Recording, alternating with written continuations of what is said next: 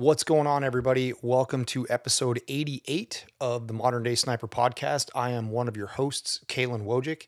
And in this episode, myself and Ryan D'Agostino are at the Mountain State Tactical Officer Association annual meeting in Helena, Montana.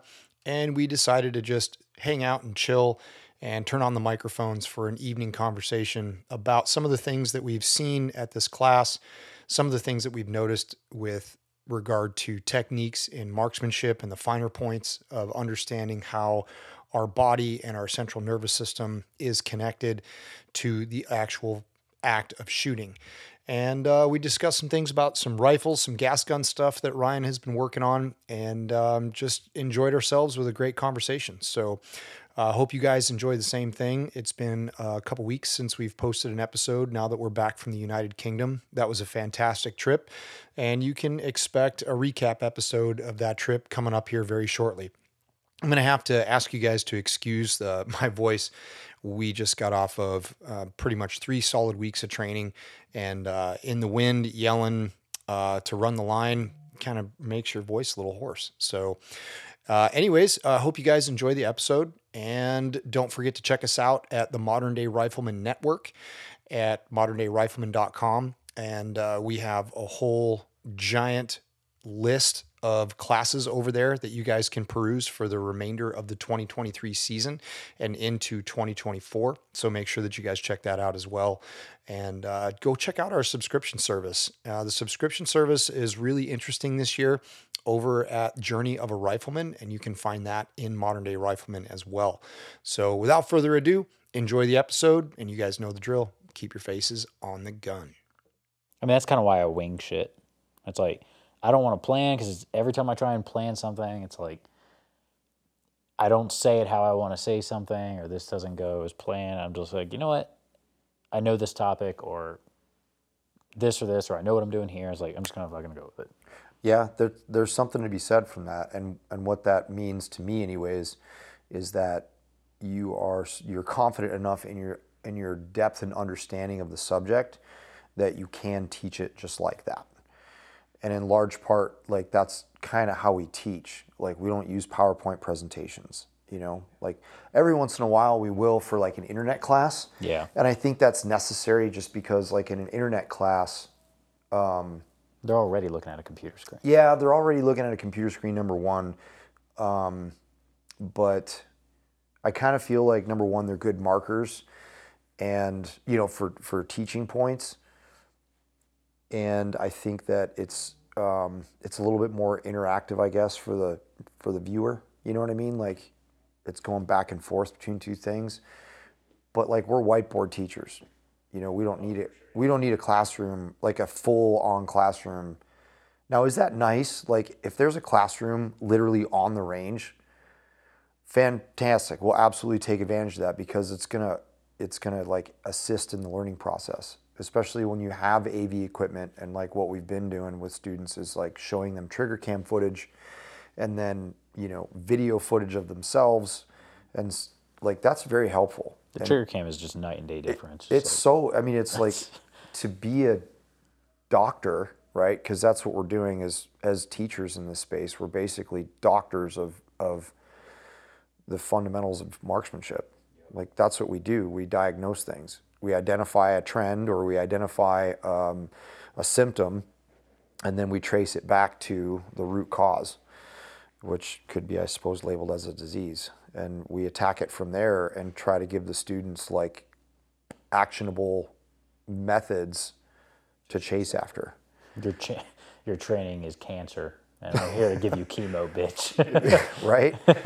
For sure. I mean, it could potentially be looked at that, but I mean, in some instances, the fundamentals are kind of that bad. Yeah, you know? yeah. It just requires immediate and aggressive treatment. It's like, oh man, that's stage 4, bro. Right. So, like, I mean, geez, not to like laugh about that, but it's in the context of, but just in the context of what you're trying to get across, it absolutely works. Yeah. So it's my dark humor coming out. It happens, man. But yeah, it's being able to communicate about information like that, and do it in a manner that's just more relaxed and and conversational, I think, is what really, at least it keeps me engaged with the conversation. Yeah, no, I agree. Do we have to clap? Or No, I mean, is it recording? yeah, we have been recording. Oh, we've been recording. Oh, yeah.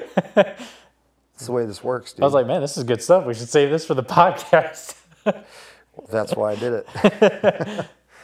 No, it's like that's the cool part about it. So it's almost like, okay, the ice has been broken, and you know, listening to a lot of other podcasts that are, I wouldn't say like overly produced, but very well done, in my personal opinion. It's like it's a conversation, but it's an interview at the same time, which I think is super cool. Yeah. Because, you know, it's clear that the two individuals that are having the conversations or conversation, you know, they either hung out the night before, you know, they had dinner, and like they have shared experiences that they're going to talk about. And I think that's cool, a cool approach to it. I mean, like, dude, we have literally so much to talk about from, geez, we've been going straight for, I don't know, since what, the 15th of April? It's been like nonstop. Yeah. I mean, you and Phil had all, since then, for the in-person stuff, I've been knocking out the webinars on the network side. And then you got back, and then I filled in with you. Mm-hmm. And we're still going for 2 weeks. I was looking at you, I was like, man, he doesn't look like it's even phased him. I was like, still just going strong. No, man, it's been a grind. It super has. It's tiring, but for me, it's more along the lines of, you know, just being engaged all like throughout the day, and it's like, because we owe that to our students and customers. You know, like that's the way I look at that. And you have to be present, you have to be there, and you have to be engaged. That's what your purpose is for that duration of time. It's hard. It is hard, especially if you've been going that long. Because it's like, I mean, imagine like a waiter or a waitress, like they've been having an entire shift, but you pay good money to go here, and they're just like acting all fatigued and tired. Sure. And yeah. Not energized. Yeah. I mean, there was a couple of dudes when we were in the UK that had commented, they're just like, you boys have been going hard, and it's like, y'all are tired. And it's like, well, yeah, I mean, they're 12-hour days. So, I mean, it's 12-hour days of like being like super focused on solving everybody else's issues. Yeah. Which is important. So I wouldn't have it any other way, man. Honestly, like, no, it's awesome. I think about that and I go, I remember when I was a steel fabricator, it's just a different kind of work. You know what I mean? Like, it really they're is. both hard. It's both laborious. You know what I mean? They're both of those things or occupations are laborious, but in their own rights. So I wouldn't have it any other way. It's honestly, it's the best job I've ever had, for real. Same. I mean, I was never a fabricator, but in terms of like, I guess you can say, quote unquote, a traditional job that, you know, all of us have worked, and it's like, it hits different where it's like, that fatigue is like if I did customer service stuff, it's like, that fatigue is just like, man, I dealt with some dumbasses today. But here, or teaching, it's like, you're just fatigued, but it's like satisfying because you like feel like you made a difference in multiple lives. And like, it's fatigue because, like you said, you're trying to solve problems. Everyone's like, oh, this isn't, it never goes as planned. No, ever. Never. It's always something can't get zeroed. Ballistic solvers ain't lining up for whatever reason. Now you got to go all doctor mode, and that's why they come to you, is because you have the experience, or like we have the experience that we can be able to like diagnose this, like even just over a phone call. Yeah. Just be like, okay, well, try this, and whatnot. But it can be tiring, especially when you got 20 people trying to do it, and then you're just standing around all day. Well, not standing around, but out in the heat all day or cold. Yeah. But I love it, man. It's rewarding. Fun. It is super rewarding, and a lot of the times the people that we have as our customers, they come away from the experience saying, like, this didn't only improve me as a shooter, like it helped me look inside of myself in a way that I hadn't ever been able to connect with. Yeah. For real. And like, that's the thing, is that this is a really, like, shooting itself is, I'm learning more and more, is that, you know, it's a connection between your mind, an inanimate object, and your body. It's powerful. And so, like, you got to tap into a lot of different things, and we're doing it, but we don't know what we're doing at first, right? Like, we could break down the natural point of aim drill, for example. Like, at first, when I did that, I was like, that's a great way of, and if, I don't know if somebody ever had done it before I did, because no idea is really ever original, no matter what.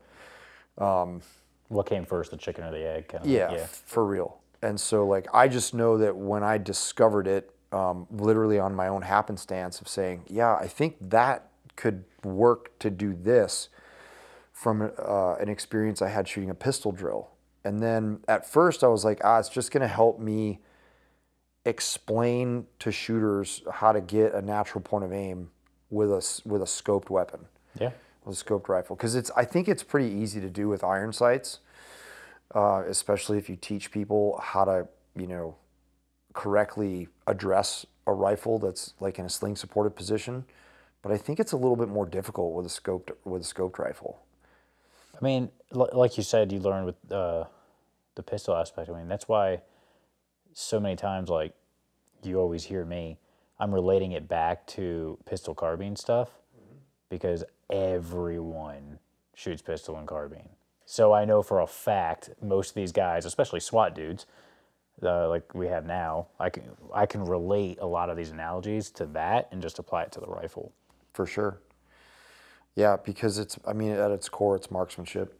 That's all it is. And I definitely think there's shooting disciplines out there that are far more, it requires more focus on one aspect of the foundational principles of marksmanship than others.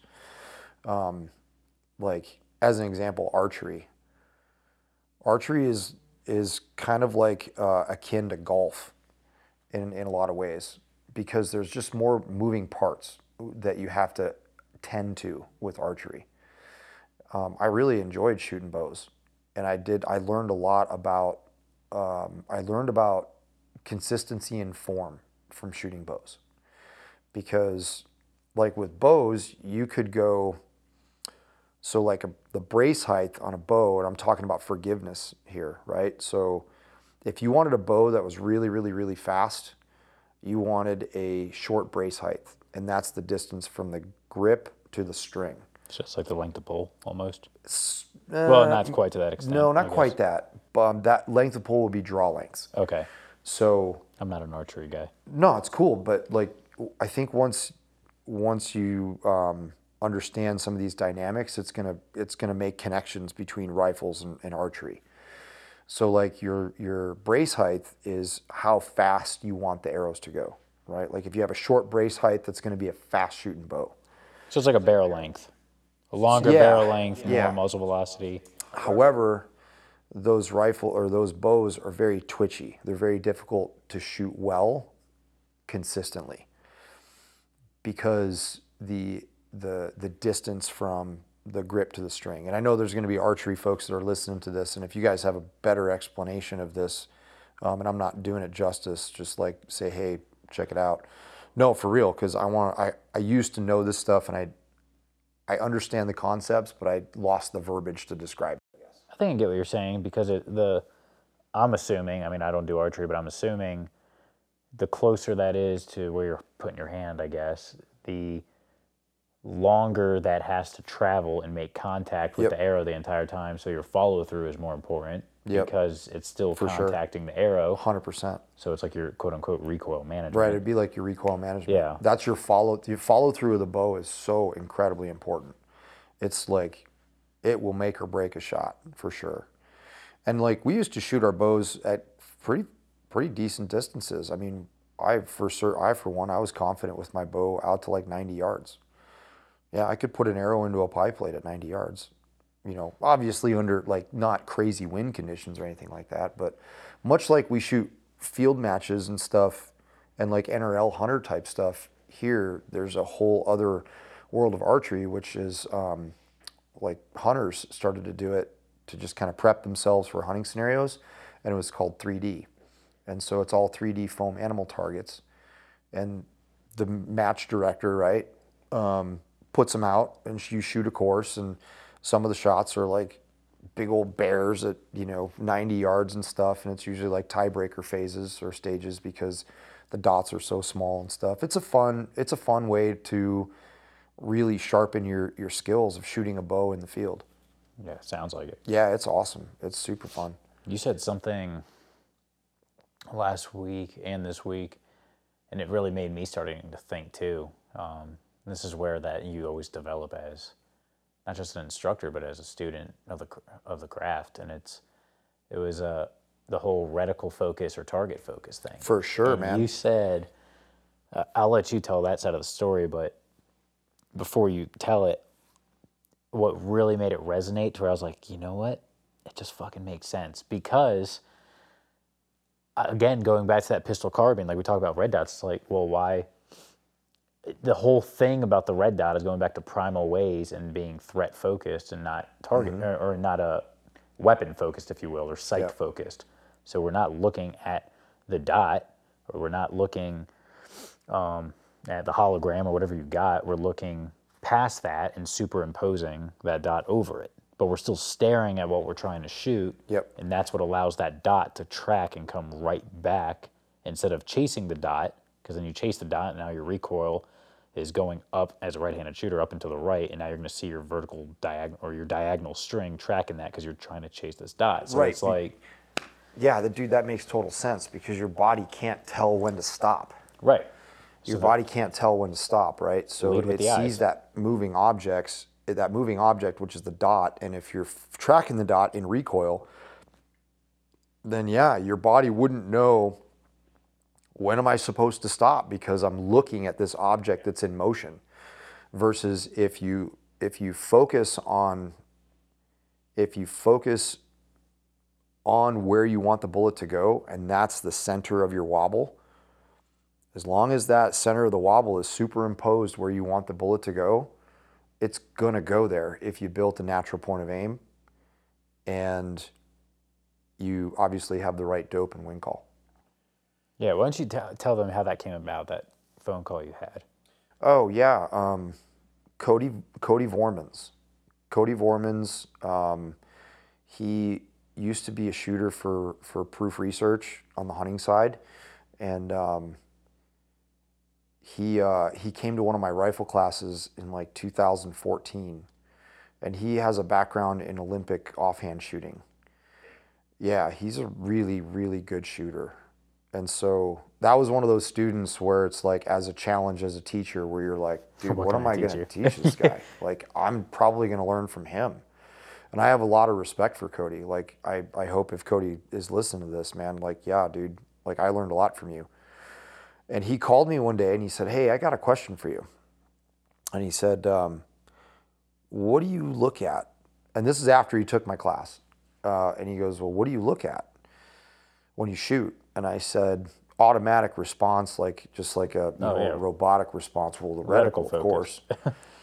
And he goes, are you sure? And I was like, man, no. No. I guess not. I guess I'm not sure.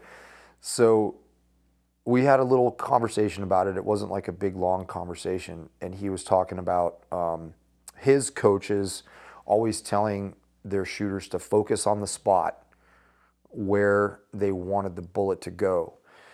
And your brain will direct and basically know when that reticle, that float is in the center of the target. And then you can press the trigger. And so I was like, okay, dude, all right, I'm going to go out and try this. And so I went out and tried it. And I noticed that when I shot from the prone position, when there was virtually no reticle movement, right? It's in a prone position. Not necessarily like free recoiling, but even then we can get really obviously rock solid if we build a good position. And so I noticed that when obviously the parallax was adjusted and the reticle wasn't moving, I could very easily superimpose the reticle on the point at which I wanted the bullet to go. And when there's no parallax in the system, you can take your pick. What do you want to They're look on at? the same plane. Yeah. So, but then when I got into some less stable positions and I started to see wobble and reticle movement, it was then that I started to realize, oh, yes. Because if you're staring at the reticle, you're chasing it the whole time. Just like a red dot. Yep. And if you're chasing your wobble, you know, we have called it for years timing shots. But I don't think it's timing shots. I mean, it is timing shots because your brain is seeing where the reticle's going to go. But dude, it's just you can't do that with success unless of course you have a really heavy rifle. I'll tell you that right now. Like that's why the PRS competitors on the upper echelon make their rifles heavy. Not only are they balanced, but the weight of the rifle is significantly more forgiving in less stable positions, right? So when you're chasing the reticle though, number one, your brain doesn't know where to stop, doesn't know because you're constantly chasing it, because that visual stimulus that's coming in, now the body's proprioception is unable to work. And so you have no idea like when things are going to happen. You're always behind the power curve.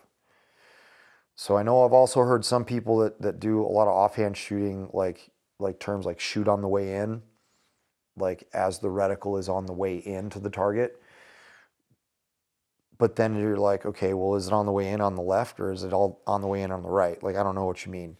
That doesn't make, I mean, perhaps if somebody like sat down and explained it to me that uses the technique successfully, I hopefully would understand it. But it just, then I shot to further explore it. I shot a mover. I fired up my mover and I shot movers. And I'll be damned if I looked at the reticle, I would always shoot behind the target. Even if you were looking at the lead of your reticle? Yeah, if I was, I think that's another topic in and of itself, but I think actually it blends because in that instance, you are trying to track two things at one time, especially if you're using the ambush method, right? However, I did find the most success as watching the target approach the ambush and using a lead edge hold instead of a center edge hold. Really? Or not a center edge hold, but a center hold. You would use a lead over a center? Well, just the edge, right? Like, Yeah. so I'd figure out like if my hold was 1.5 and it's like an IPSC, you know, it's like 7/10 or 8/10 wide. Oh, so you take that off. I just hold 1.1 on the lead edge. And now you have a hard contrast line that cuts Correct. the reticle. Okay. But then there's the other side of the camp where if you track, like if you're going to track the target, the better option is to put the lead in the center of the target. Because now your brain can actually focus on a wider area in terms of not just this harsh one instant tiny point. Yeah, it's a flow. Yeah, it's more like a flow, especially if you're moving with it. And because now your brain has a fixed point to maintain its proprioception, right? And so then I started to think about that and I was like, man, okay, all right, I see that. And then Philip and I started to have conversations on like trusting the wobble, like getting students to understand that, you know, the natural point of aim in standing position in a tripod, I don't really care how far away the target is. Like I've hit the 1,400 yard target on my range, you know, with a 308 from the standing position on a tripod. As long as the wind call's good, you got good dope, and you got a good natural point of aim, you break a clean shot, the bullet's going to go there. So obviously it's going to have more chances of missing the target because the wobble zone's bigger than you would in the prone position, but it's totally doable. Oh, for sure. And so, like, we started talking about this trust the wobble thing, and it just, again, you just start connecting dots. As you try to help students diagnose things, you start connecting dots, and you start like just trying to understand things at a deeper level of like what is going on in your mind when you make the decision to press the trigger. I think it's fascinating because it's not just shooting anymore.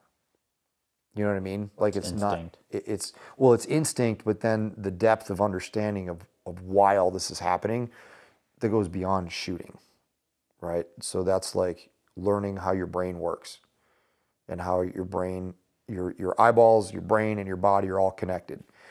And so that's kind of like why I like listening to Owen talk. I learn so much from him every time I chat with him, because the more that we learn about the brain and how it works, the more we can understand how to capitalize on it and like learn things faster and make more, I guess, aha, epiphany moments happen quicker for students. Yeah. No, that was definitely kind of eye-opening with the reticle thing, because it's like, hey, it's just reticle focus, press, and it just questions it, which I like because I question everything, but not in like a snarky manner, but just in like a general curiosity, like, is this the right way of doing it? And For sure. So, and I think that's how you progress. And so now it's like got me thinking like, well, yeah, maybe I should be target focused. I mean, especially when you can get rid of parallax. But I think there's a time and place for everything and knowing when to adapt it. Absolutely. What would you say for iron sights? Would it be front sight focus like we always do? Yeah, because I think with iron sights, especially with a rifle, and well, actually not even so, it would be opposite because of the sight, the radius. And I say it's important with a pistol because you can only focus on one thing. And you got 3 focal points there. Right, and you have 3 focal points. So with a pistol, what is far more important? Sight alignment and maintaining that sight alignment through the ballistic event, right? Yeah. Which is trigger control, right? And as well as grip, making sure that we're gripping the pistol in such a manner that not only is the hand in a neutral position, but it's gripping the pistol hard enough that we can control the recoil and then press the trigger crisply without moving it. I guess in a nutshell, that's what you're trying to do. Yeah, pretty much. So in that case, you'd probably have to focus on your front sight because you need to know where that is in relationship to the target. And the rear sight. And the rear sight. Now begs the question, what if you're moving? There's a time and place. Well, no, what are you focused on when you're moving? And the target is moving in parallax, right, as you're moving. Right. Do you focus on the target at that point? Because now we understand what proprioception is all about and how that all works, like literally physiologically, kinesthetically, if you wanted to get like super $10 words. It's funny, we just talked about that. We don't like super words. Fucking $10 words, man. Listen to me, I know what I'm talking about. Right. But getting back to that anyway, so, no matter which way you look at it, it's there, and it definitely deserves attention and exploration as to why that is. So like, even like we were talking about, and then I was like, oh yeah, like I learned this years ago as like a young corporal doing transitions with a pistol. Mm-hmm. And the teacher looking at you and saying, hey, don't focus on your sights as you track because you're always going to overrun the target and have to come back. Look at the target, like once you finish the shot process for the last shot and you find the target with your eyes, drive your body and your gun to it and it will always stop within reason, I guess. Yeah. Lead with the eyes, sights will follow. Exactly. And so that's capital. Like, we've known this to be true for years, but we just didn't, I don't think it's like those evolutionary things. You know, we knew it was happening, but didn't truly understand why. Yeah. And I guess it just makes sense because like a gun's a gun. And so it's like, why would it work for pistol and carbine, but not for a precision rifle? Sure. Like, Right. there's no reason it can't. And, you know, obviously, you know, the wild thing in the only difference in that is that it's got a magnified optic. But really, the only thing that the magnified optic is doing is it's bringing the image of what's far away up close, so that way you can precisely aim at it. Yeah. I mean, that's all it's doing. And obviously providing a precise aiming point through mechanical means. It's fascinating, man. Like, that's like, I kind of got a little burnout on shooting. And I think the reason that I got burnt out on shooting was like, and not to say that it was like boring because I was like super good at it. It was just kind of like, I just hit a roadblock of like, okay, like I need to take this to the next level. Yeah. Like, I need to take my understanding of it to the next level. And so I think this is a pretty decent step, because honestly, putting this stuff into practice, and truly having the bandwidth, that was the other thing, man. Like, I literally had no mental bandwidth to dedicate my true undivided attention to shooting in the last, I don't know, probably 2 years, just with all the shit that's gone on in my life. And it definitely sucked a lot of energy away, that I could definitely feel. But now, like, being re-energized and then having at the same time a deeper understanding of how my body works and interacts with this tool, now it's like, all right, let's go, man. Let's figure out what more we can do. That's good. Yeah. So it's like a re-energized version of me in that realm. So I'm pretty excited about exploring it deeper. Yeah, I'm looking forward to that. Honestly, like, what my plan was this year, what last year was to be like kind of in the preparational phases of, you know, doing more PRS competitions, and then like taking a real focused run at it this year, like that we're in right now. But that didn't happen. So I want to take another, I want to do that same process again. And I think I'm going to start that process this fall. Good. Of like saying, all right, this is the focused effort. And I think I have the bandwidth and the capacity to do it. So yeah, I think so too. I want to, it's like, I want to see what else I can do. So, and it's not, like, we talk a lot about intention and stuff, especially like through the journey that we're doing in the Modern Day Rifleman Network. And those journal prompts are pretty powerful when it comes to like saying, okay, like, really, what is your intention with doing this? Like, why do you feel like you need to chase after anything in particular? It doesn't necessarily have to be shooting. Like, why do you want to chase after this? You know, so as long as you're coming at that, being honest with yourself, and you're not like kidding yourself, and you take an honest look at like, hey, is this goal even attainable in this current format of how my life is going? You know, once all those things start lining up, then it's like, okay, man, let's do this. Let's go roll. Let's have some fun while we're doing it.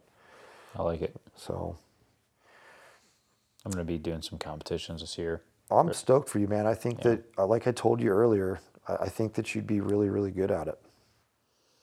Yeah, I'm definitely going to do it. I've just always been more towards the field stuff. Like, I did Mammoth, and in September I have Real World Sniper this year coming up. But I'd like to hit a PRS, one or two of them this year at least, just for the sake of doing it, and kind of, one, for myself, but two, just for the sake of, you know, given our position. It's like kind of just like okay, you need to. Yeah, But I also want to do it for myself. I definitely think that it's very important for us to Yeah, remain relevant in that realm. I agree. And the thing is that doing it and teaching, like let's just say teaching at the frequency that we have been lately, I'm really fresh. You know what I mean? Like Yeah, I've been shooting a lot, and not only shooting a lot, but in shooting a lot, I'm being forced to take that deep dive with every shot that I take in front of students. So that way I can, number one, help explain, because we're starting to like show everything with the trigger cam when we can. And I think that's super beneficial in like huge ways. And I think it's just, you're really focused on understanding what you just did, so that way you can answer questions yeah. and then help diagnose problems, right? So I feel pretty fresh. Really weird. Same, like it's weird how things can just like throw little wrenches in your deal, in your mindset, because like take for example, I got a lot of ammunition over in the United Kingdom that my rifle just did not like at all, and it was bizarre because I had shot that ammo through that barrel in the past, and it shot fine, like no issues with it. And so this time,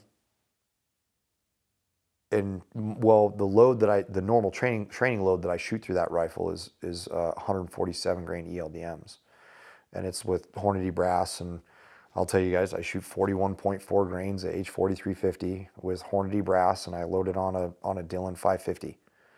And that particular 147 load, I've shot it in I think 8 Creedmoors, including yours now, and every single rifle, it just eats that stuff alive. It's amazing.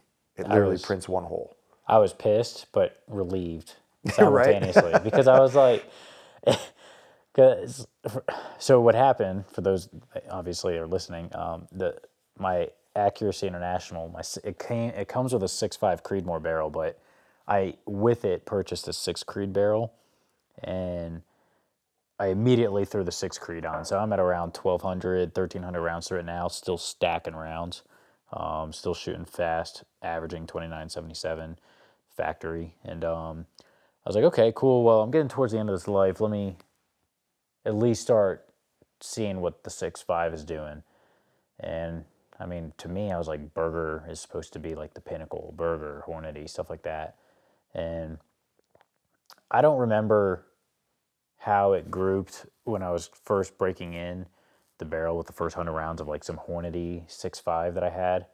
Because it was more, in those first 100 rounds, I'm not paying too much attention to stuff, just kind of working on like fundamentals, building positions, stuff like that, just to while I'm breaking it in.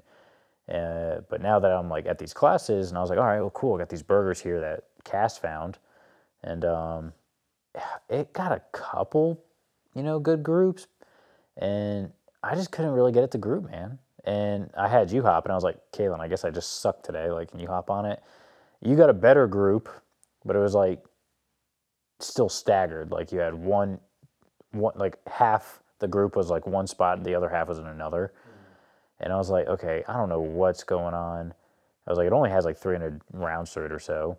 And then that night we cleaned it, like deep clean, like the bore scope and everything. It was like bare metal. And then the next day, tested the burgers, and same thing. And then I shot your hand loads. Oh wait, no, this was before the cleaning. Yep. I shot. It was. Yeah. So nothing was even changed. But then I took your hand loads. You're like, here, try 6 of these. Friggin' stacked those 6 rounds, other than one, which I knew was on me. I broke too early. But the other 5 were stacking. And I was like relieved that I was like, okay, I don't suck. Yep. But then I was pissed because like, damn it, my barrel, like, why isn't this grouping? And so it's crazy, man. But those hand loads just shoot. Well, that's again, that's a load that I developed just using the optimal charge weight system, and it's just been an absolute winning formula for me, man.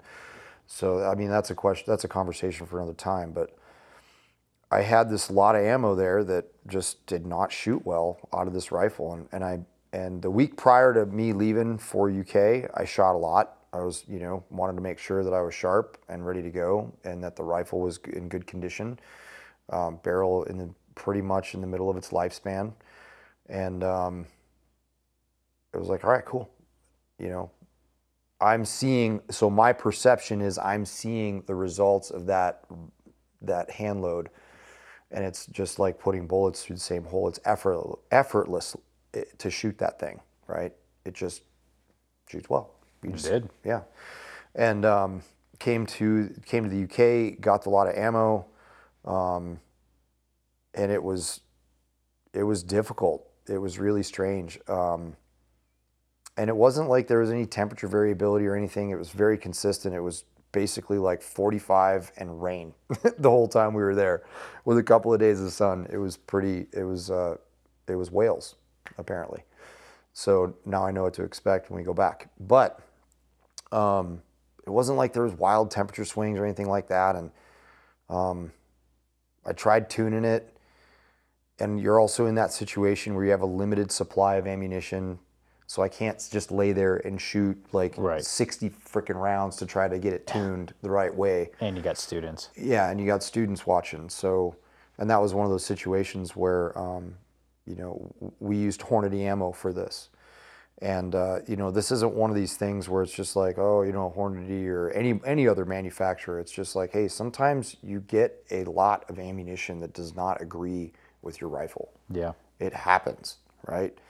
And so that was what happened, and it was like weird because it would group well, and then it would pitch like one or two, I'd shoot a stage with it, and I'd smash a target with literally like a 0.1 mil wobble zone, no questions asked, and then the same follow-up shot, the bullet goes like 4/10 low and left.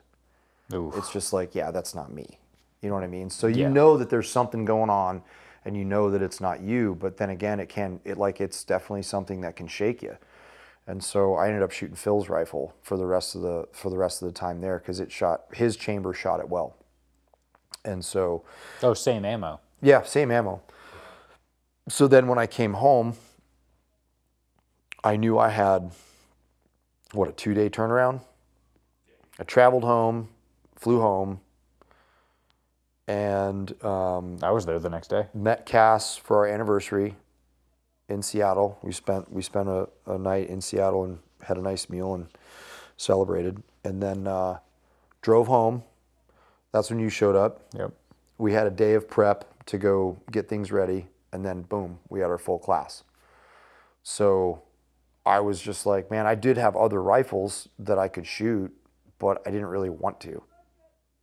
It'll shake you, right? Those things will shake you, and it'll make you question things.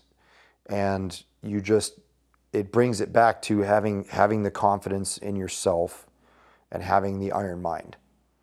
Like, that's literally what it is. It's having an iron mind and not allowing those things, even though they're happening and you're literally making do with the best that you have in that current moment, and it's obvious that it's not working, you literally cannot allow your mind to drift. You have to be unwavering. You really do. And then I come home and I'm like, damn it, I got this class coming. I loaded ammo for this rifle specifically ahead of time for this class. I had like 300 rounds loaded for it. And I was just like praying to God that it would shoot. I was like, man, I don't really want to shoot this other stuff, because that's got the expensive bullets in it, and that's for a purpose. So we go to the range with you, right? Bam, bam, bam, 3 shots through the same hole. All right, we're good. 3 shots through the same hole. I'm like, shit, son, we're back. you know? And that is, again, it's a testament to like having confidence in your equipment and like having that part of the equation all solved and accounted for, right? So once that's done, that truly does allow you to be fully present for yourself without question of what else is happening in the peripheral. Like that's what allows you to maintain that foveal vision, like Owen was talking about today. Foveal and peripheral. I mean, that's pretty crazy, right? Thumb at arm's length, that's 1 degree. And then 2 thumbs, 2 degrees. Start to spread them out. When you see the fuzz, that's like, whoa, that's pretty narrow, dude. That's super narrow. But that's where our focus has to be when we're shooting. And that's why the more and more I think about it, the more and more I do it, that target focused aspect of, hey, this is where I want the bullet to go. So that's where I'm going to put it, right there. Yeah, I mean, think about like throwing a football. Not that I was a football player, but you look at who you're trying to throw it to. Yep, absolutely. You're not looking at the football. Indeed. That's a Jacob Bynamism. Which is, oh, is that what he says? Does Tom Brady need a fucking formula to throw a football to a wide receiver? No. He sees the sight picture, knows everything about his throw, and he launches that ball. And it just goes. Yeah.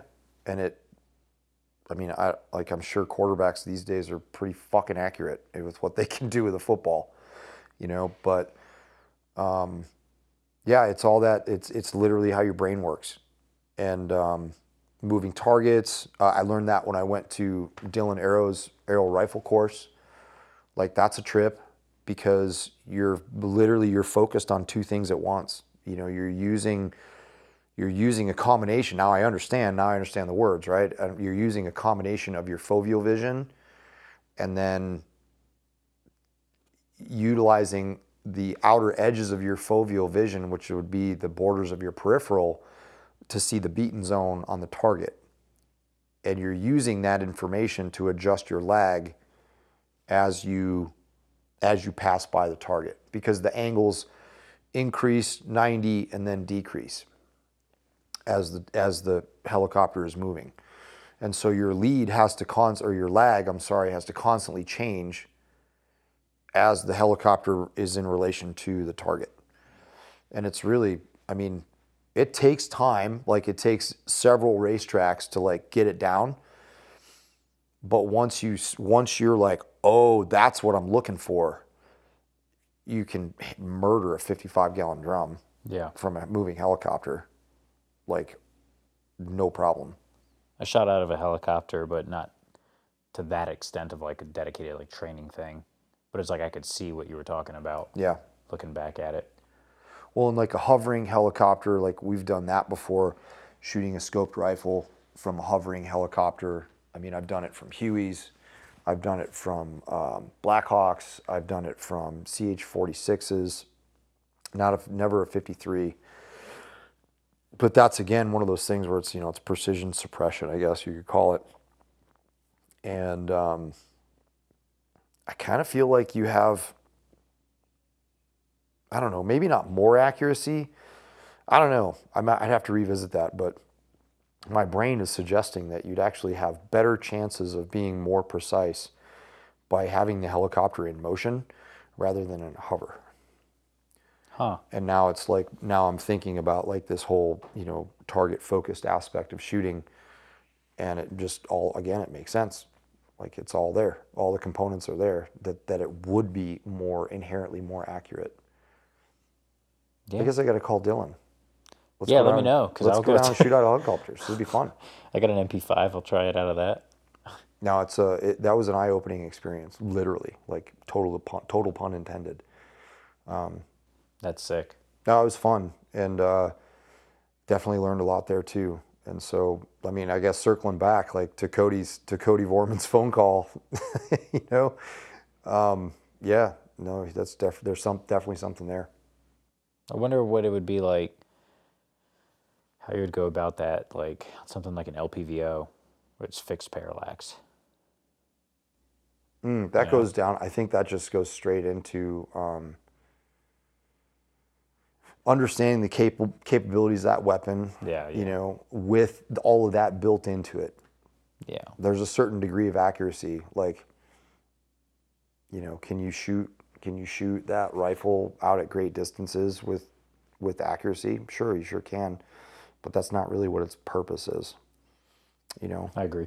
So then, you know, there begs the question is just like, well, that's that perception when I'll go all the way back to the circle of components when we say, hey, don't ask more from your rifle than what it's intended to give you. Falls Right. within the noise of the weapon system. Right. So it's like, well, okay, it's a minute and a half rifle. That's what it's for. Yeah. I always try and be like, even if it's a pistol, it's not going through the same hole. Yeah, and that's that perception, right? We want it to be that way, but we have to not set ourselves up for that mental failure because that's what it is. It's your own mind. It's your own mind getting in the way of understanding like what's reasonable with this particular system. Like I've told it to students before. I had a guy come to a class. This is a long time ago, but he brought a 1903 Springfield, and he had a modern. He had it milled for a modern scope mount, and he put a rifle scope on it. This was a long time ago. This was one of those old school Springfield Armory scopes. And he was on it. He was totally upfront. He was like, "Look, I'm bringing basically a curio relic to this class, and I don't really care because I'm here to shoot with it and have a good time with it because, you know, my grandfather carried this rifle." Oh, that's awesome. And I was like, "Dude, badass, man. Let's go shoot that thing." And we shot it, and it was about a 2-minute angle rifle, you know, with the ammo that he brought. And it was like, okay, man, this is it. There's plenty of targets on the range that are bigger than 2 minutes. Like, this is what it's going to be capable of. Freaking have a blast, right? But understand that if you try to hit that 10-inch plate at $1,000, you might not hit it. You know what I mean? Like, Not consistently. not consistently. Even if you do hit it, it might be luck, you know, or it will be luck. And he was totally fine with that. He had a blast, and he loved the shit out of every shot he fired. He Good. learned a ton. I mean, it beat the shit out of him. I mean, it really beat the piss out of him. But yeah, he understood what the rifle was capable of, and he wasn't all butthurt that, you know, it wasn't putting bullets through the same hole. As long as he understood it. Yep. And Indeed. I have that. It's like kind of going into that AR-10 stuff where it's like, it's like you want that bolt gun precision aspect, and sometimes you get it, but it's not as easy or as consistent, and just like mechanically speaking, just doesn't always Yep. perform like a bolt gun will. 100%. Absolutely. I've seen hit and miss ones. So, like, what's your experience with what's your experience with AR-10s? Fairly limited. The first types of AR-10s that I came in contact with were the early SR-25s. Okay. When I was teaching at sniper school. The SEALs would bring them. And that was like, okay, well, it's cool. Like, it's a somewhat precision gas gun. And we on the Marine Corps side of the house, we were just like, man, we like longed for those things because we knew that there were definitely missions that rifle was much better suited for. And so it was convenient. You know, we would see the SEALs operate with those rifles. And some of the SEALs we saw that came through like had no experience. They had just graduated from BUDS. And that was like one of the first schools in their pipeline. And then we had many senior dudes come through, you know, like E6s and, you know, senior E5s that have been in the teams for a while and had some experience. And you'd see them, how they operated with it during, you know, patrol phase and, you know, land nav stuff. And you just be like, okay, well, I can totally see how that's way more applicable. You know, we have the ability to fight with that rifle. We have the ability to be relatively precise with that rifle. And aside from the suppressor, it doesn't look much different than an infantry weapon system, Right. right? So there were definitely pros. And so we shot those things, and we paid very close attention to the accuracy of them because, like at that point in time, our concern was that the rifle was not going to be capable of the accuracy we needed it to qualify. And even then, those thoughts were literally not well thought out, because if we would have been that analytical, we would have looked at our qual and said it's not well thought out to begin with anyways. Yeah. Even for the rifles that we were shooting. So anyways, we would look at those guns and they shot well enough. If a SEAL didn't qualify, it was not the result of his rifle. Let's put it that way. It really wasn't, like, because we paid real keen attention to him because we wanted to learn about it. So then I had an SR-25 that my battalion commander had somehow squirreled into our battalion and gave it to us. And it had, we got the SR-25, we got the suppressor, and then we had a PVS-27 with it. And so that rifle would circulate through our teams based upon whatever mission, we had to do. So, if there was, if we were doing some stuff out of like indigenous vehicles and we were building like vehicle hides and stuff, the team that was doing that got the stoner, right? Stuff like that. And then it was kind of a crapshoot when we attacked the city of Fallujah. I didn't know what to expect. And I kind of felt at that point in time, I wanted a bolt gun for whatever reason it was. And in my mind, I was like, I want to be as precise as possible. And I knew that stoner that we had was like a 2-minute of angle rifle. It wasn't that good. And so my buddy Shep asked if he could take it. He said, I'll take it. Because he didn't want to yard around his 40 with a PVS-10 on it. He made the best choice. Like, he really did make the best choice. And so he did a lot of work with that rifle. And so in hindsight, talking with him about it and like debriefing his experience with it, it has many, many merits for that particular environment.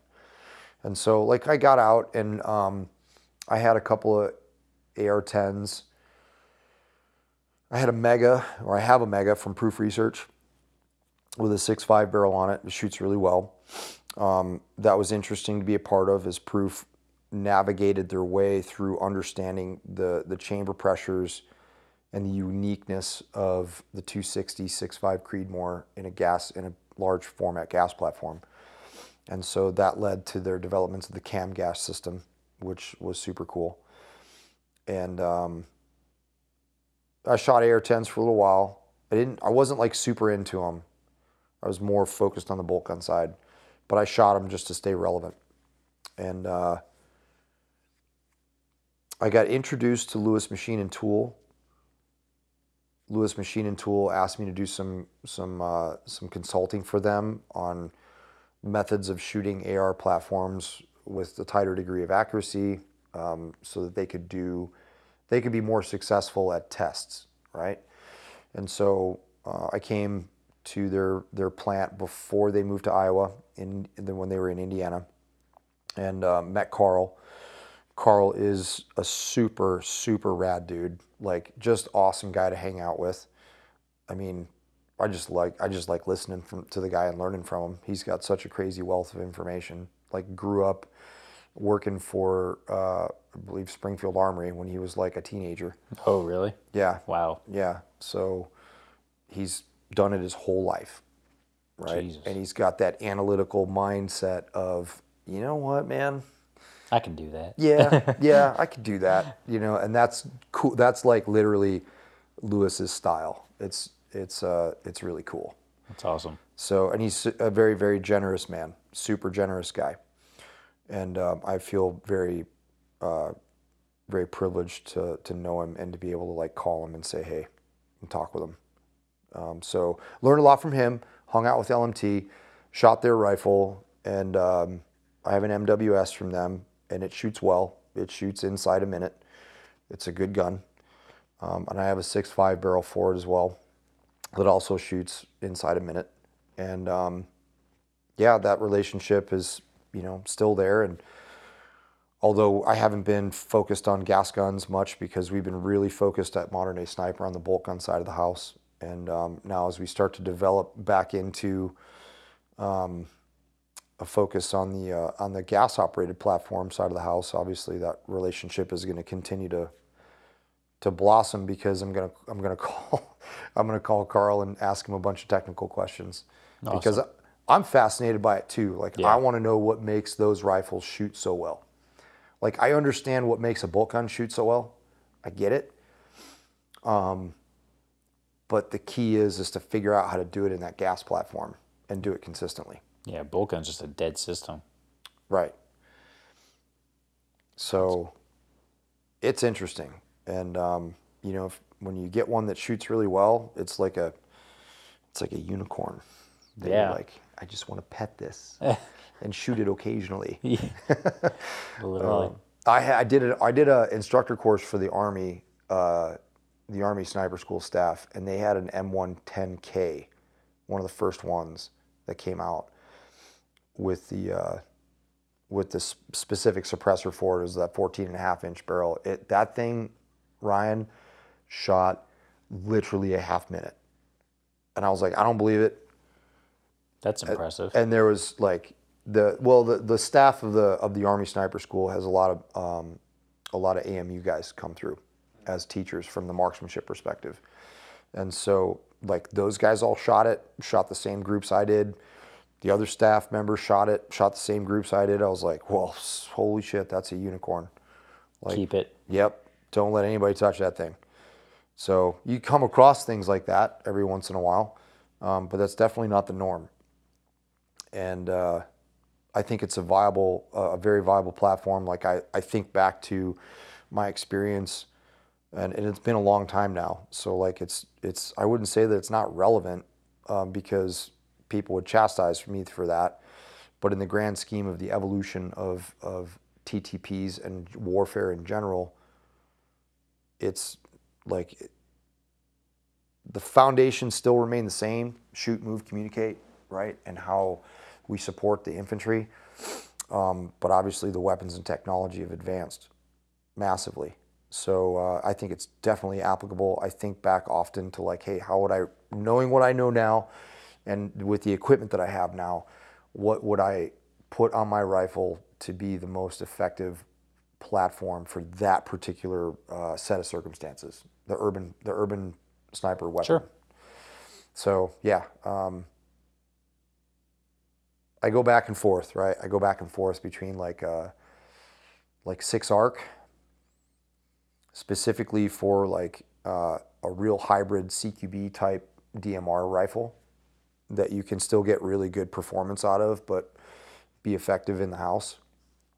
And then obviously there's the quote unquote infantry support system, which would probably be a 7.62 platform in a 14.5-inch gun with a suppressor, LPVO, maul, white light, and that's it. Savage. That's what I would take. If That's a I good had choice. if I had to do Fallujah all over again, that's what I would take. I'd have a set of bipods and a dump pouch that I could put on when I needed them.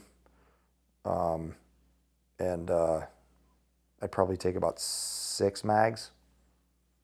I'd probably have 3 on my body and 3 in my pack, and probably a couple boxes of ammo in my pack, just because if I had to do it all over again, that's the amount of shooting, because it was a lot. But that's what I would build. I like And it would definitely be probably like a 1 to 8. I want to lean towards 1 to 6, but still like 1 to 8 is important because there were opportunities to take some longer pokes I like it. that you could be effective with. Definitely a thermal. I mean, night vision has, I guess, its place, but definitely a thermal for sure. I wouldn't mind getting a thermal, Yeah. especially for my LMT. No, the first That time thing would be sick. I shot an INOD, it was just mind blowing. Yeah. I could see elk bedded in the timber at 1,200 meters. and I could watch them, and this was like on a bolt gun, right? I could watch the mist come out of their snouts, and I could literally see their jaws moving. It was insane. I used an I-Knot at the SEAL Sniper Schoolhouse, and dude, it was like, oh my God. Yeah, you could see Tweety birds flying through the trees. Oh, it was wild. Super wild. I watched my bullet, like, I remember we were shooting in, like, it was like pitch black outside. And we were using that, and the winds were actually were heavier at night than it was during the day. But I could still see all the steel targets, and one target I want to say was like between 400 and 500 meters. And I want to say I held like somewhere between 1.5 or 2 mils of wind. And it's like, I send it and I just watch that round. It's not it's so the trace. I watched the physical bullet. round just zip Yep. and go That's super towards cool. target or into it. I might have missed it. I don't remember. But Nah, it's super cool stuff, man. oh, it's sick. Yeah, that would be like my total. That would be my weapon of choice. And I would obviously wear my kit in a completely different way than I did back then, like my personal kit. Just because we obviously have better carry solutions now, more advancements and, load bearing equipment. But it would definitely be a totally, obviously different battle space. But definitely an AR-10. Yeah. Yeah, for sure. I like it. I want you to shoot my LMT, man. Well, we'll have time to do it in Oregon. Bring it to Oregon. If I can get it dialed in. I've got that gas thing going on. So I had the so with that contract that you hooked me up with LMT, I remember I was in South Carolina, and I was there for my birthday, and big old 3-0, and then you call me, and you're like, hey, yeah, so there's like, the gist of it was like, yeah, there's this contract for such and such, and you're just going to be a shooter for LMT. And I was like, okay, cool. So go and do that. And they sent the rifle to, at the time, I had just, I think like that same week, or yeah, literally like a week prior to that, I had. Yeah, we were in Florida. Weren't we? No. It was a couple weeks prior. But okay. It was like a couple days prior to that phone call, I had like just paid for the Seekins, that SP10M. Oh, that's right. Yeah, that's what you took to Florida. Yeah, I took that to Florida. And then, so I'm using the Seekins, and I use that in Florida with you. And essentially just, just getting the reps on that. And I got a lot of questions as far as the Seekins, because it's like kind of like that unobtainium, where it's like, oh, I don't know what to, like, it's a $4,300 rifle, and I got it for about 25% off, but it was like a $4,300 rifle for everyone else. And so it's like, well, I want to see how this performs. And Chris at C2 got me hooked up with the Knights Armament buffer system and a B5 stock for it. But I was like, okay, well, I want to see how this rifle does out of the box without changing anything, just so I can like let it stand on its own from factory. And so you saw it shot decent. I thought it shot pretty damn well. Yeah, but it was like, I guess kind of like just inconsistent, I guess would probably be the best word for it. And like, I got a lot of flack for it, man. Like, people were like upset because of that brand loyalty. Like, I know for a fact one person that unfollowed me, guaranteed because of that. Oh, And so that dude, the nerve. it was a chick. The nerve. The Even nerve. worse. Yeah, how dare. Oh my no, God. but it was just like that. I'm not gonna get into like about it, but it was the fact that people just got like upset about it, and I was like, why do you guys care? Like, it was literally my money and my rifle. Like, show me on this doll where I hurt you. And it's like, But I was like, I never said it was a bad rifle. Not once did I say it was a bad rifle. I still recommend it. I think it was just, so my gripe was like, was just the fact of like, okay, initial impressions, pull it out of the box. There's some scratches on the receiver. Not that I care about scratches. It's just the fact of like, hey, you spend $4,300. Oh, I didn't spend 43, but you spend this kind of money on it, get some scratches on it. Out of the box, it's like, all right, whatever. It's like the least of my worries. But it was just a note. And then it was there was nothing to mount bipods to. So it's like you then had to go buy a pick slot or something. It didn't even come with a pick slot. And then the gas system was like under the handguard, just far enough back that you need like a T-handle, essentially, long enough one to get in there. So I had to go to the store and buy one to adjust that. And I was like, all right, well, I mean, even when I worked at PSA, dude, our AR-10s that were $800 like came with an Allen key to adjust it. So it was like just kind of on principle there. But then the groupings were like, I was actually impressed at first, but then the more and more I shot it, it was like I never knew what I was going to get. So like sometimes they would stack. Sometimes it would be like a minute and a quarter or so, just eyeballing. I didn't fully measure it. Sometimes worse, sometimes better. And it was just like all kind of like all up in there. And I know every rifle has like a natural dispersion, but typically like if it's a really tight shooting gun, it's typically shooting tight. You might just have some that open up more than others.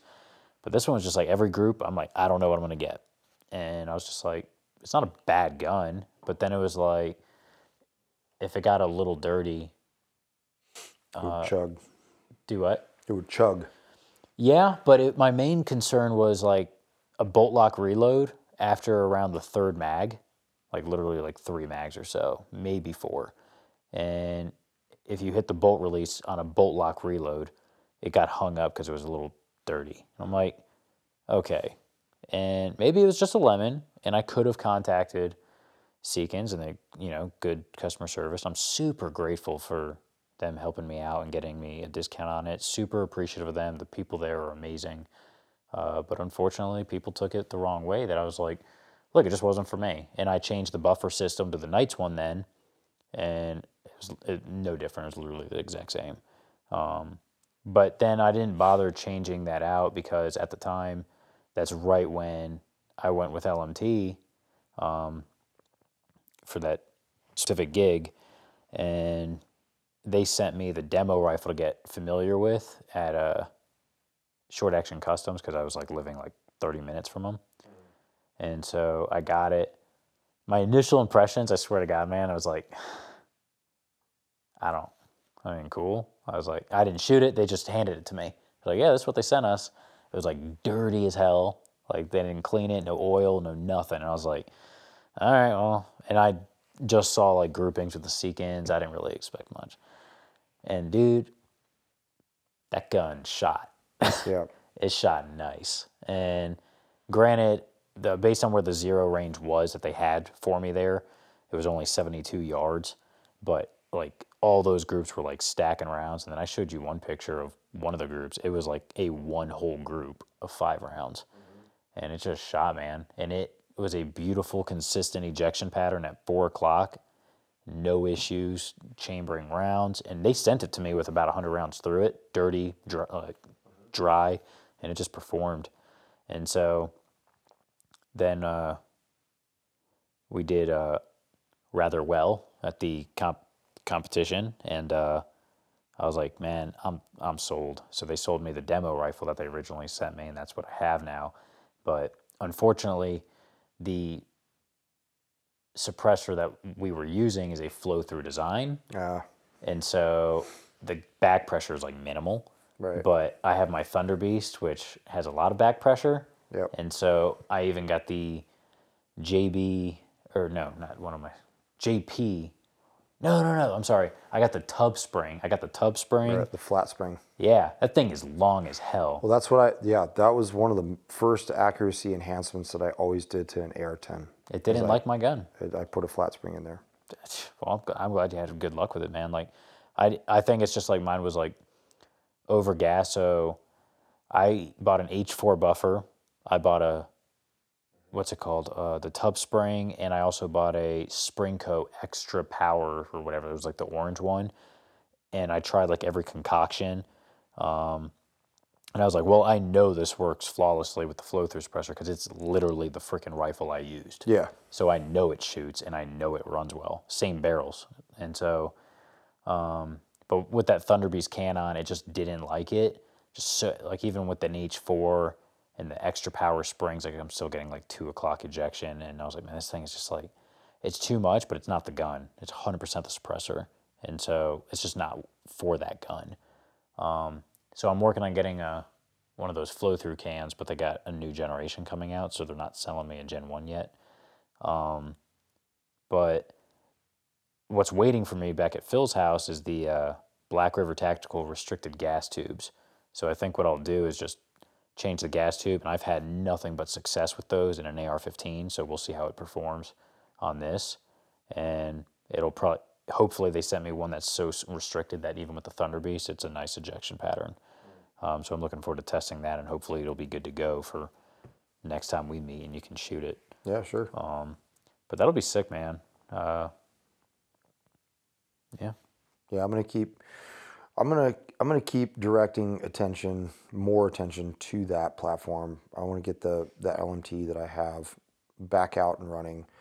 I used to shoot it a fair amount, and I've got some old lot 118 LR that shoots well out of it, and so I'm just going to shoot that. I've got probably, I don't know, a few hundred rounds of that left, and we'll just run it through that and see how it works. And like, I understand what that thing's capable of. It'll shoot inside a minute. Sometimes it's a minute, but it's like very, in comparison to the other gas guns that I've shot in the past, it's like, okay, all right, cool. Yep. Sweet. You know, Consistent. I can make headshots at 400 or 500 yards with it on those, those big, I'm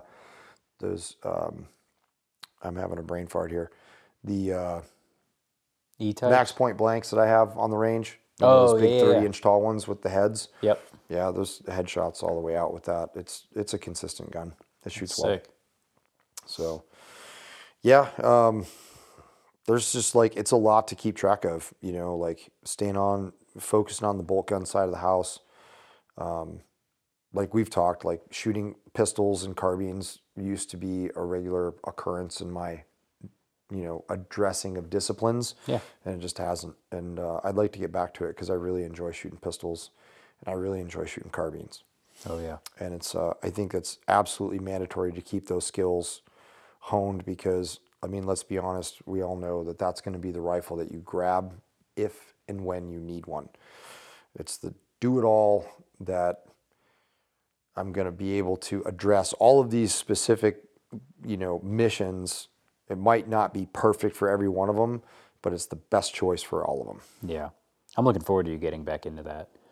But it's crazy, like, because you talked about how it's like understanding the right tool for the job. Mm-hmm. It's like jack of all trades, master of none. And I think people take things like out of context a lot of times. And it's like, you just got to like, when you're trying to explain something, like how I set up my carbine, for instance, I just did that YouTube video on the Alpha Teric. They got a Gen 4 version actually coming out now. And that video is crushing it, dude. It's got like I looked like yesterday or whatever and had like 8.7 thousand views. I was like, man, this thing's doing really good. But dude, then you go into like the comment section, which I should have taken your advice. Don't ever read the comments. Don't read the comments. Don't ever read the comments. My God, dude. It blows my mind because it's people are like, well, actually, what I would have done is probably grabbed an LPVO. And it's like, all right, bruh, literally, you just missed the entire concept of this. Or people are like, or I could just spend like $60 and get this. And those people deserve no attention. no, and so I stopped responding to them because I'm like, there's a lot of positive feedback, but it's just like, the stuff that people say is like, not at no point in the video did I say, this is designed to replace this. It was just hey, this is the tool, and this is how you use it. That is the end of the video. And it's just like... Can't please everybody, Ryan. I can't. As long as I please Can't please you, everybody, Caylen. man. As long as I please you. No, oh man, that's weird. That just sounded weird. That sounded That's like the super guy that weird. came to the range Yeah. with the steel. He's like, I got a 3-inch dog. Oh yeah, I got a that 3-inch. was funny. was like, what? Everybody just stopped and looked at him. We were just like, okay, that's awkward. All right, fantastic. And you were like, you got a 3-inch dong? What? He's like, I immediately regret that. Yep. I was like, you don't think walking in- sometimes, yeah, sometimes it's unavoidable. We say things that we're just like, Oh, it's so good. So yeah, tomorrow's gonna be the end of a really really long go, but that's cool. We got a couple of weeks off. I'm really really excited for my wife because she decided that she was gonna like commit and learn. Yeah, that was awesome. Dude, she was She super crushed it. pumped. Had a great time, enjoyed herself. But for me, the thing that she came back with that was obviously, I don't want to say obviously the most important, like all of her experience was important to me, but she came and she's like, I get it. I totally understand now. And I have a completely new look and new view as to what you guys are doing and what your customers are experiencing and why people say what they say about having an experience with you guys at Modern Day Sniper. And I was like, well, cool. Like, I'm glad that you have now a better understanding of what we do. And not only that, you had a blast and you were able to, again, like we talked about earlier in this, it's a better connection to yourself. Yeah. And it's a better connection to understanding how you do the things that you do and then why you do the things that you do. And she's already pretty open-minded as it is. And this is just, she's like, oh, I get it. I totally get it. It's like, yep. She was having a blast too. She Yeah, did well. she was, man. She did really well. Yeah, I'm excited for her. So I'm going to go home this week and I'm going to be pretty mellow. Yeah, you need a break. No, so I'm going to teach Cass how to clean her gun. She's got to clean that rifle. She's got to burn through another about 100 rounds of loaded ammo to get brass, and then we're going to develop a load for her for the Guardian match. Then that's going to be her first event, and I think it's going to be a good time for her. Good for her. And I'm looking forward to it too. I haven't shot a Guardian event yet, and I'm super pumped to do it. And like shooting at Carl Taylor's place is always a treat. It's always a great experience. I always learn a ton from shooting there, and hanging out with Carl's just awesome to begin with. So That's great. Yeah. I do want to do a Guardian, and I've heard about these Steel Safari, I think. Oh, competition dynamics. Yeah, a buddy of mine invited me out to one. Well, I say buddy, but I've never met him. He's on Instagram, so it goes back to that. But we talk from time to time. Ryan, come on, man. Hey, his name's Matthew. Matthew, I know you listen to this sometimes. He's we're real, I friends. swear to God. I swear he's not catfishing me like my ex-girlfriend. And he invited me to one, but I forgot what it was. Oh, I'm taking Duffy's class. Sweet. Yeah, in October. Very so cool. It occurs with those dates. But I do want to get in on one of those in a Guardian, and I wouldn't mind doing an NRL one. Yeah, need a I different think you'd rifle, like though. it. To answer your question about the competition dynamic side, Zach and Ray were pretty much like the OGs of that field style shooting, and they do it very, very well. Their match is incredibly well ran. It's a 3-day event, and it's so well ran that if you draw a card in the morning, you're done by like 11, 12. Really? Yeah, it's wonderful. Damn, that's efficient. It's super rad.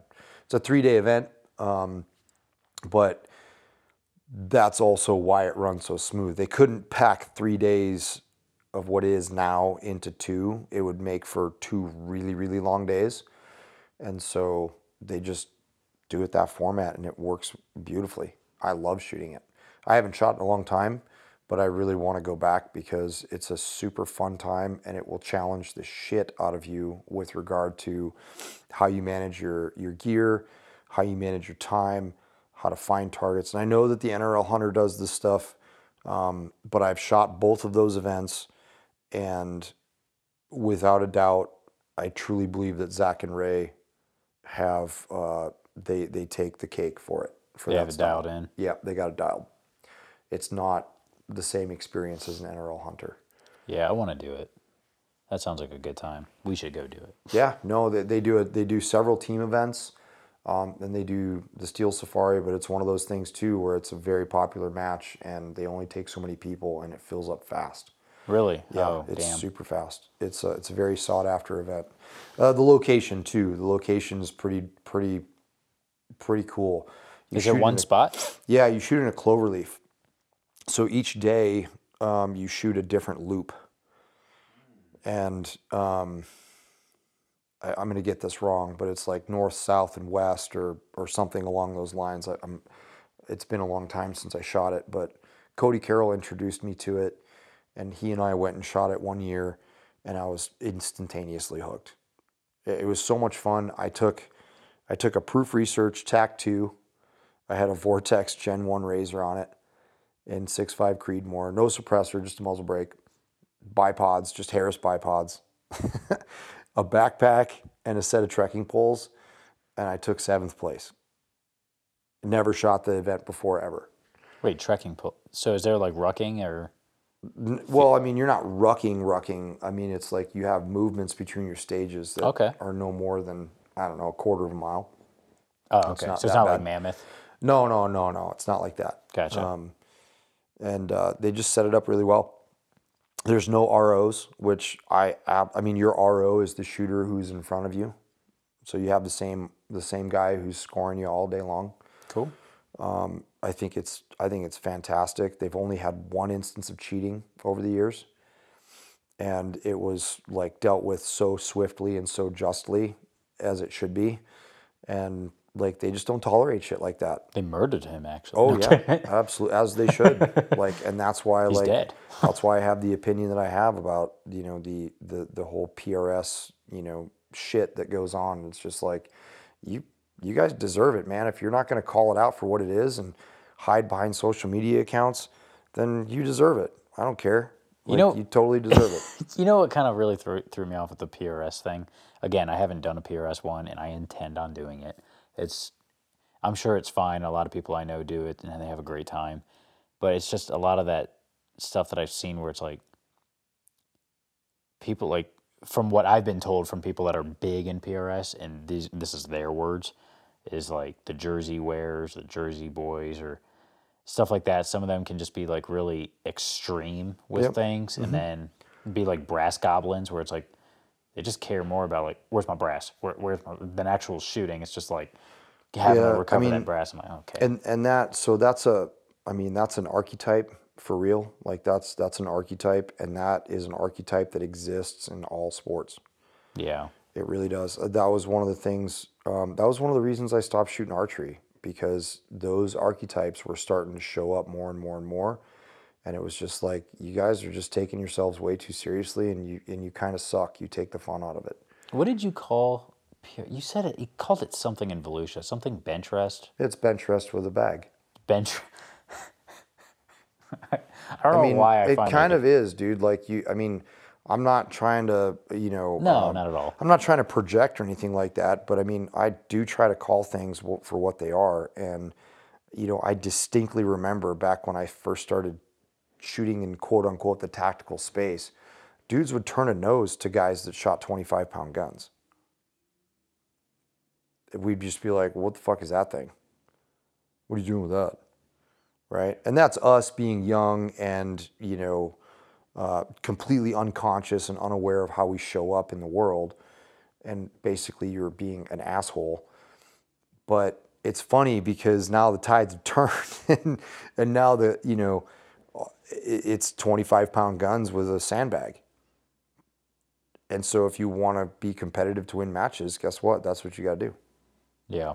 So just like the bench rest world, if you wanted to be competitive in the bench rest world, that was what you had to have. Like, that was it. I heard And some of so those rifles can get up to like 60 pounds. that's that's bench like rest. sled guns and stuff like that. But, That's wild.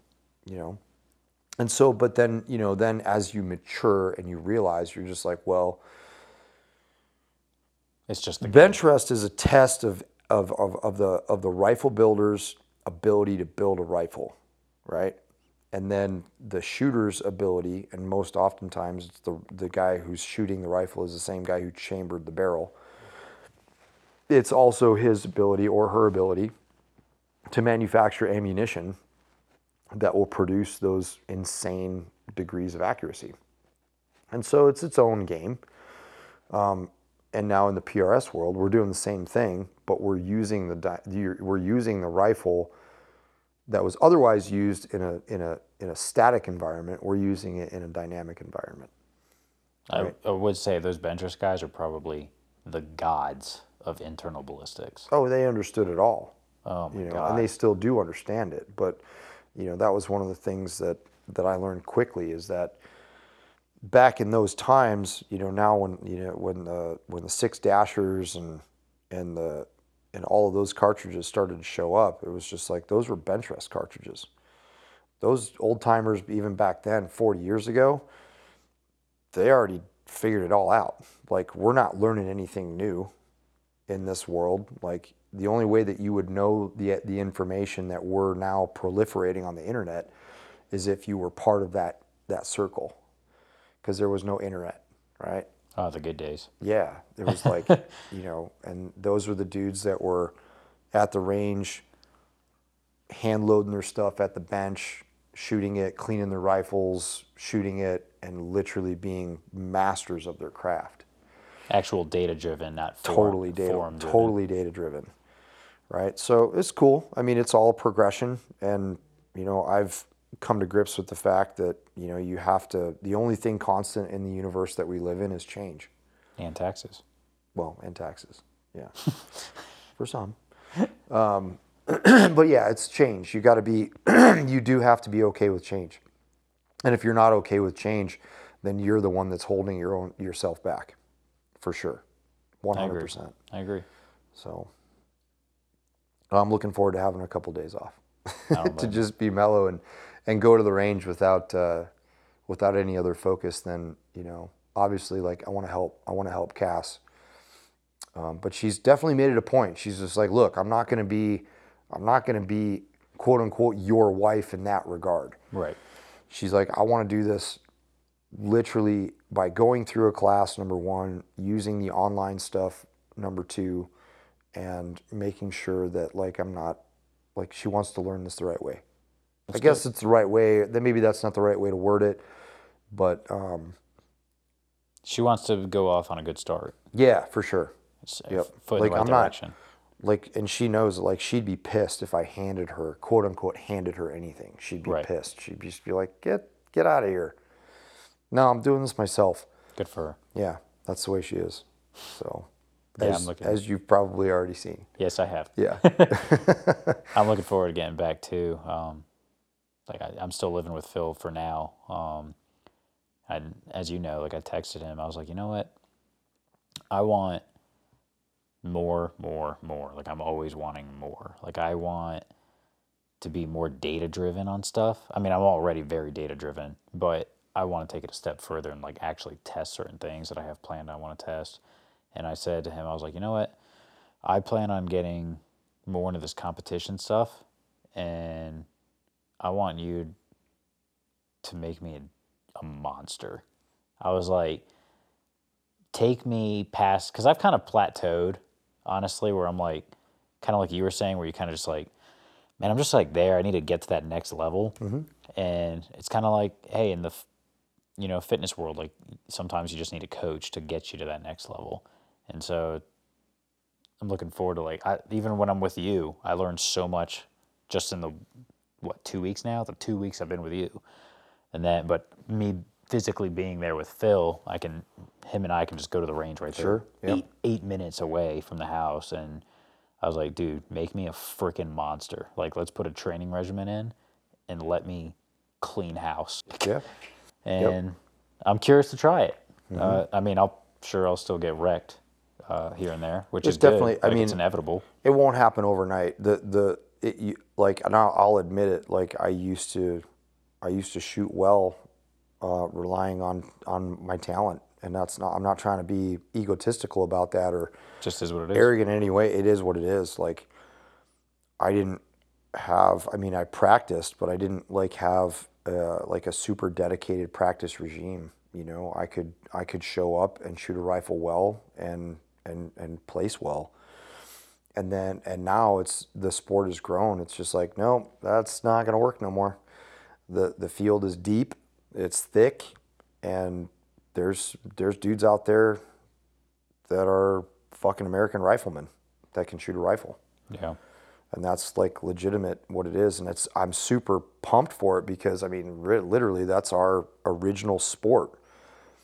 The original cultural sport of America is being a rifleman. And so, as it should be, the competition should be thick. The competition should be deep. That's our heritage. We are a country of riflemen. No, And I so, agree. Yeah, I man. agree. But so today was good, busy. Obstacle clearance, we taught them that. Ended it with max point blank. Tomorrow, I think it'd be cool. Like I said, when we throw in the obstacle clearance or loophole shoot or whatever, incorporate doing that with max point blank. I think that'd be a cool little stacking tolerances, if you will, doing that stuff. Do you want them doing the same kind of, what's it called, eval as far as like setting up a ballistic solver from start to finish? Hey, you're zeroing your gun, doing. Yeah, we're gonna run them through our normal eval. Cool.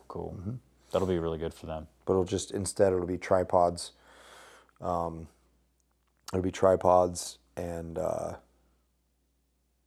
obstacle clearance in there. It was really good, man. I don't know his name, but at the end of the day today, one of the guys, he came up to me. He was having a little bit of a harder time comprehending the max point blank with an optimal point blank zero kind of thing. Not so much the concept, but just how to find it. Yeah. And so then he told me at the end of it, he's like, man, doing this for like 7 years or whatever, and been to classes and stuff, and like no one's ever taught me this. I was like, I mean, it's kind of, if you think about it, it's just basic ballistics. Yeah, it's nothing advanced. Yeah. So it's absolutely like, nothing advanced. I don't know. Well, you know, it is what it is. You know, every teacher has their different, for sure, their own individual visions of what they wish their students to be able to do when they leave their classes. And so that's the beauty of it. Yeah. That's why I say, like, go see other instructors. Absolutely, man. That's it. So, yeah, man, we'll wrap up tomorrow. You will head south from here. Yeah. And I will head west. So. And I'll never see you again. Man, my heart is crushed, Ryan. I know. Are you going to unfollow me from Instagram? I'm going to unfollow you from Instagram, for God's sake. That's how we know it's official. Get a hold of yourself, man. That was a joke for you, Caylen. It's been a good time. It's been a super good time. So, all right, man. Well, this is I guess a good place to wrap it up. I'm ready to go get some sleep. Yep. And start off one last day in the marathon. And here's to you, MSTOA. You guys are fucking rad. And I appreciate everything that you guys do for your community. And, you know, Modern Day Sniper is always stoked to come down here and teach. And anytime you get to come to Montana, it's a treat. So I guess I'm kind of a little selfish in that regard. How dare you? Yep. At least I'm being honest. Are you saying I'm not an honest man? Totally. I am the most honest man you'll ever meet. Cool. All right, man. I'll talk to you later. Later.